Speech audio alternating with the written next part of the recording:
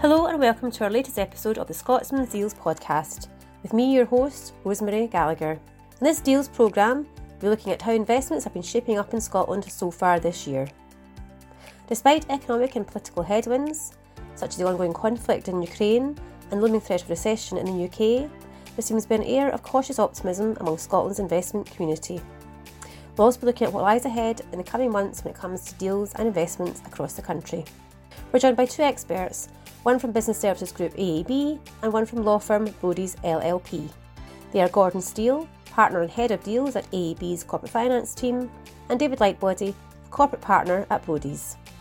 They'll be offering their insight on investments in deals, including where money is coming from and what sectors in Scotland are proving most resilient in turbulent times. This podcast is produced as part of a paid sponsorship with Brodies and AAB. Hello, Gordon and David, and thanks for your time today to talk about deals and investments in Scotland. Could you both please start by introducing yourselves? Good morning. I'm David Lightbody. I'm a partner in the corporate team at Brodies LLP, and my practice is helping all sorts of people with M&A and investments, and that's really everybody from the earliest stage high growth companies through owner-managed businesses and right up to PLCs. Thank you, David. And Gordon? Yes, good morning. Gordon Steele, one of the partners at AAB, and my principal role is corporate finance partner, and that entails helping businesses with sort of mainstream M&A projects, buy side, sell side, due diligence, valuations, investment appraisal, and everything from fairly small businesses up to more mature businesses where deal sizes are in the hundreds of millions. So today for the Deals podcast, we're looking at investment activity in Scotland in the year so far, with a focus on the first 6 months, but also now looking to the third quarter as well, and also then look at what lies ahead. So perhaps you could tell me how you think economic and political uncertainty has impacted deals and investment in Scotland so far this year. What we've experienced certainly at Brodies is a very busy summer of deal activity, and actually in the first half of the year we set new records for deal numbers, both in terms of volume and value, and that runs counter slightly to what you might take from the messages in the media about doom and gloom. And I know there are direct impacts on individuals in terms of cost of living crisis and so on, but in terms of M&A activity, it's been actually quite a positive picture. I think there's a couple of stories possibly to pull out of that. Firstly, I think we're continuing to sort of unwind the backlog of deals that were paused or stalled during the COVID pandemic. So there's plenty of deals that have to happen, but were paused either because meeting of minds couldn't be reached on valuations while there was, during the pandemic, nobody could tell what the outcome for any particular business was going to be. So if nothing else, we've at least had a period of more normal trading for businesses with people back to be able to go and use services and so on. And I think the second story, which has allowed us to have that sustained activity, certainly over the summer, has been a weaker pound. And that's driven activity, in particular from overseas buyers and investors. And we've seen a lot from the US, who have been particularly well placed to benefit from the exchange rate and come and pick up quality assets in the UK and actually Europe more widely. So we've seen a lot of activity coming from that source in particular. Okay, thank you, David. And Gordon, how would you reflect on the year so far?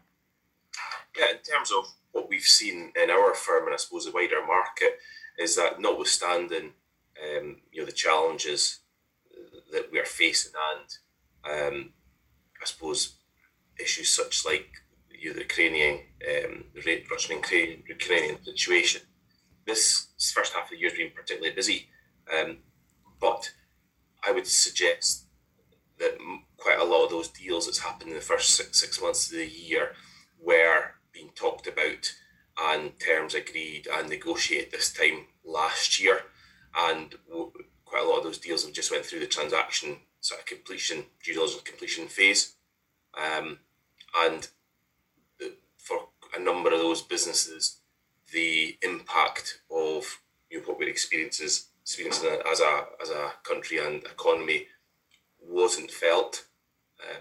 However, the next 6 months, year are certainly looking more challenging for sure, and what we're seeing in terms of definitely buyers and investors is actually fiscal policy that the government's going to roll out, certainly influencing transactions and I guess relatively simple things like tax policy, impact on earnings, cash flow, payback in investments. Also elements like budgets for government agencies. How are they going to pan out? Are they going to cut back? And what does that do to the supply chain and impact on the businesses they're supplying into these large government agencies? David, what would you highlight as the key challenges so far that investors and companies looking for investment and advisors have had to deal with? Well, as I say, I think we've seen continued strong activity. I think maybe the one blip we had was in October, just past, where I suppose that was the sort of peak of political and fiscal uncertainty in the UK, certainly. In particular in relation to how that was going to impact on interest rates and the cost of borrowing and financing deals. And actually the look forward for that, so what was the picture for the next 12 to 18 months? And if there's one thing investors don't like, is not having sight of the cost of dealing and how the return's going to stack up. So during that month we did see a couple of processes stall, with parties unwilling really to lock in borrowing rates when there was that degree of volatility. But we've seen that unblock itself. Subsequently, we've got our new Prime Minister installed. We've got the signalling on the change of direction of fiscal policy. So it does feel like, although it's a new normal, yet another new normal, there's at least some stability now. So I think it's, to the degree we've had projects delayed or shelved, some of those will come back online, I would expect, and people are getting going with those again, because yes, it might be different, but at least we can start to predict a bit better what the future might look like. Gordon, you've mentioned challenges already, so in terms of opportunities, because obviously deals and investments have continued to happen and some sectors have been very strong, where have you identified the main opportunities and what are your clients seeing in terms of positive things happening in the market? Yeah, I think definitely from companies looking to secure investment, and David touched on this briefly, I think the weakness of the pound against the dollar has certainly made UK businesses look particularly attractive for US buyers, and perhaps even looking cheap. And although, as we know, the increase in the oil and gas price has created significant challenges for businesses with high cost bases and capital intensive, definitely in the energy sector, we've seen a large number of oil and gas assets exchanging hands, and a lot of the large majors and international oil companies offloading assets, with obviously turning their focus to reinvesting in renewable energy projects. I think the increased emphasis on energy security and focus on renewable energy, sustainable energy assets has certainly helped that supply chain, and hopefully given a large number of these businesses visibility of projects coming on stream and a real impetus to move these forward particularly quickly. Yeah, thanks, Gordon. And David, have you seen similar opportunities speaking to your clients in the markets in which you operate and the sectors that you focus on? Yeah, absolutely. I'd echo that sentiment in relation to the oil and gas market. Certainly, we've been supporting clients throughout the supply chain, and the energy price has supported a resurgence in that area.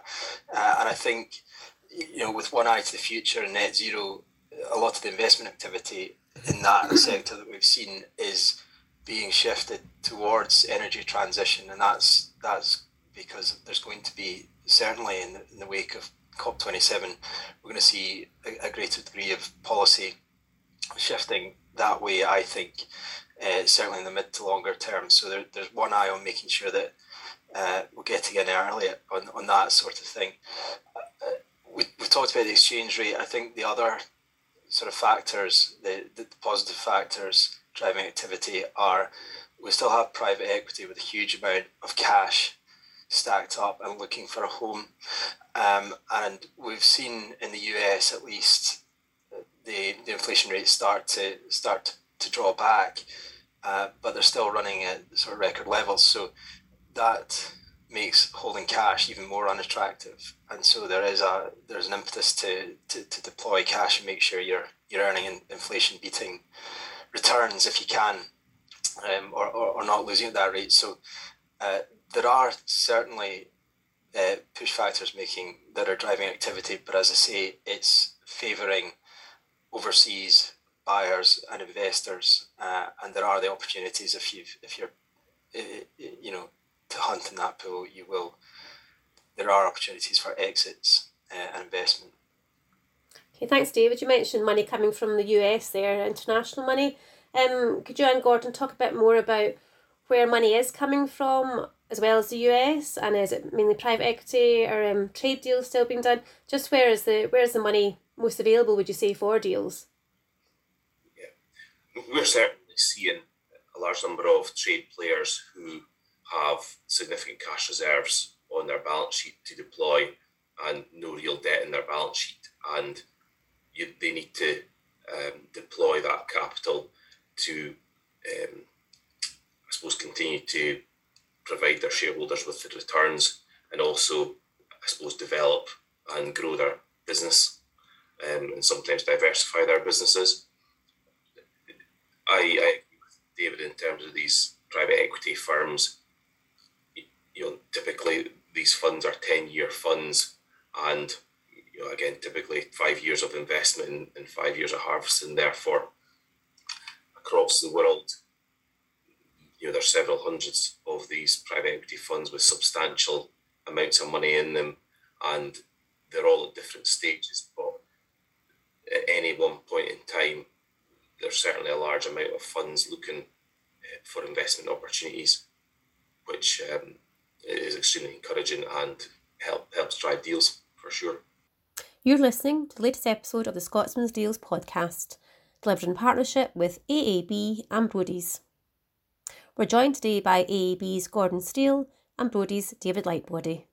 We'll now look a bit more at the reasons why international investors are interested in Scottish companies. And why do you think international money is interested in Scottish companies? What is the main attractions of Scottish businesses? Perhaps, David, if you could maybe answer that first. I think certainly somewhere, a sector where we've seen a huge amount of activity, and it's Scotland, but also the wider UK, and we're increasingly getting involved in multi-jurisdictional deals that are pulling in other European jurisdictions, is the software sector, and Scotland actually punches above its weight.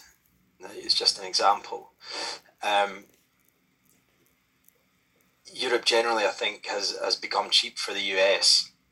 If we look at software in particular, the valuations and the opportunities and homes for money at sensible prices in Silicon Valley, I think, has been squeezed. So there are a number of US tech-focused private equity firms who are looking further afield. And the software is one of those things that really is, it's a global, it transcends borders. So if it's a solution to a problem, the chances are it's a global problem, and it doesn't really matter where you sit. Scotland's been very good, I think, at developing those sectors, and software is just one, renewables is another, both in the sort of mature end of that sector and on the innovative side as well. So I think Scotland's attractive because it has these things to offer. It has the answers to some of the global challenges that we're facing, and there's plenty of young companies looking for growth capital. Gordon, any other sectors? Obviously, David's mentioned software and various other renewables. Is there any other areas you're seeing particular interest from international and UK investors in Scotland? Yeah, I mean, what we are seeing from an investor perspective, certainly businesses that have got a high degree of recurring and predictable income, such as subscription models, compliance-based services, and that certainly plays into technology businesses, and we're seeing a huge amount of appetite, like David said, for technology business, everything from early stage disruptive technology right through to much more mature IT services businesses, including software and communication businesses in between, and certainly what you call the SaaS-based model, software as a service, is particularly attractive for investors where there's a recurring, hopefully medium to long-term customer base, and the software is mission critical to their customers. Definitely investment into renewable energy or businesses that have exposure to, I suppose, what I call the blue economy, marine renewables, telecoms, and other offshore industries are seeing a lot of inbound interest. Are there any deals in particular you'd like to highlight in terms of companies attracting investment, illustrate the trends and what companies are attractive?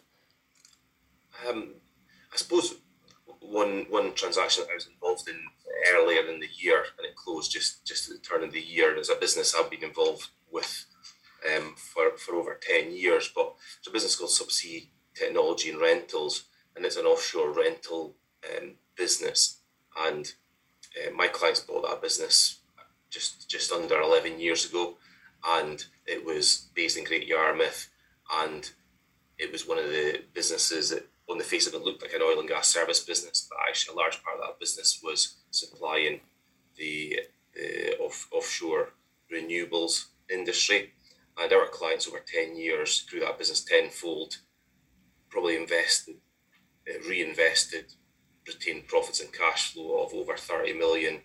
And earlier this year, during 2021, we introduced a management buy-in candidate for succession planning and to help the business take it to the next level, who's now CEO. And we were able to secure support and investment from Baird Capital, which is a large US and international private equity fund.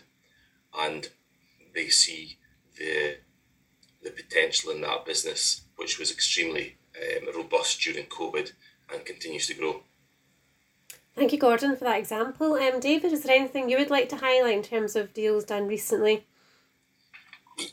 Yeah, it's in a similar vein. It's the successful businesses we've seen are those that had some sort of position that insulated them from the worst effects of COVID and into the uncertainty that we're seeing at the moment. We've supported a company called Orbital Marine Power, who over the course of 20 years have been developing a new way of harvesting tidal power and generating electricity, and it's a patented approach. And that's been something that it's been ongoing. They've raised round after round of capital because this has been identified as one of the solutions to a global problem. So at the end of the day, if this works, it becomes a solution that's globally scalable, potentially very high return for investors. So they've done a number of rounds, including crowdfunding, but also a public offer of debentures, and we've supported them on their first round of that, which was a construction bond in 2019, and that was refinanced this year with an oversubscribed offering through the Abundance platform, which focuses on green tech and ethical investments.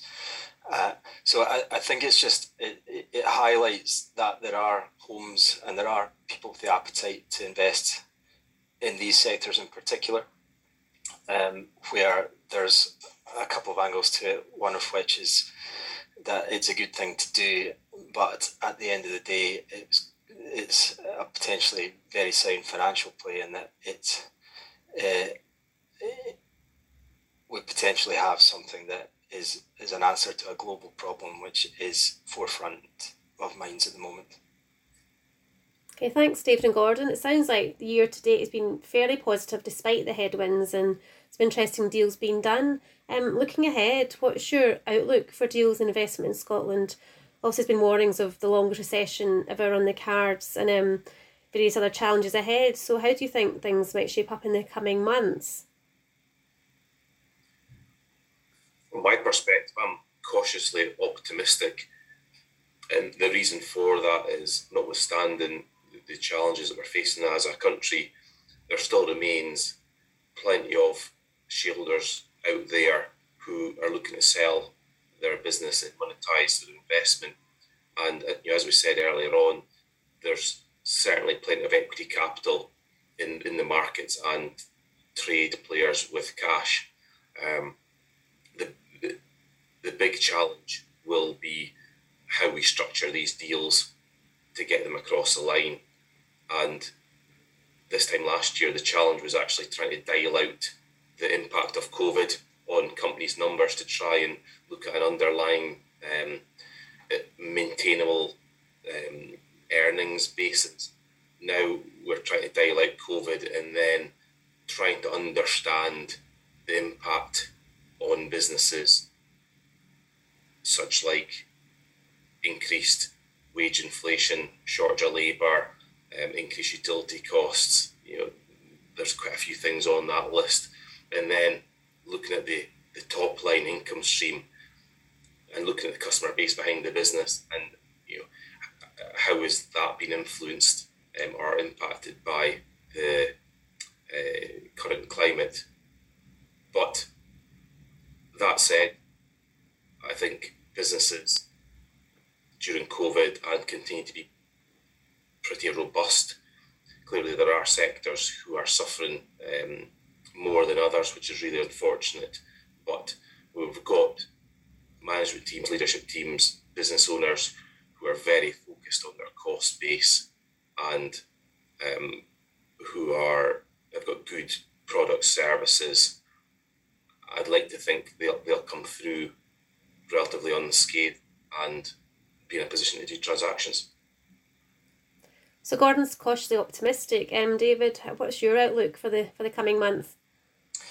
I would agree with that. I mean, nobody wants to understate that the next year or two is going to be very difficult for individuals and businesses, and I find it hard to see any business that's going to be untouched by the sort of headwinds, increased costs, inflation, energy costs, and the consumer pocket being directly hit.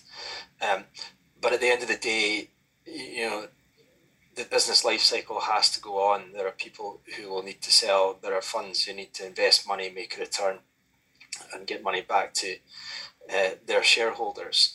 I think one thing possibly that's come out of the COVID pandemic is that we have businesses now at least able to demonstrate on a more normal basis what the figures are, as what Gordon alluded to, trying to work out the impact of all these things. If anything, I would see there may be, I suspect there will be pressure on valuations. But once we get a bit of a better view on what the landscape is, what the political landscape is, whether the war in Ukraine is a long-term feature of the landscape, and where inflationary pressures go, I think you'll find that it becomes easier for there to be a meeting of minds on values, and that will allow deal activity to get back to normal. Whether that settles at a lower value remains to be seen, and maybe that the cost of doing deals is higher and valuations are lower. But at the end of the day, I suspect we'll reach a new equilibrium once all of that becomes clearer. Thank you, David. As we approach the end of our conversation today, is there any advice both would like to give to investors, potential investors and companies looking for investment in this time of uncertainty? It's the gems basically of, certainly from a legal perspective, we would encourage people to make sure you have the building blocks in place, identify the fundamentals of your business, because ultimately that's that's what an investor is going to look at. And in that, I would include things like your intellectual property, if that's the basis of your business, your people or your contracts. Be proactive and able to show that you have a strategy, that you recognise the challenges that are going to face us all in the coming months and years, but that you've got a contingency plan and some degree of resilience and ability to ride out rough weather. Because I think investors will value that, people who are realistic but have a plan. And I would say also remember that investors back people as much as anything.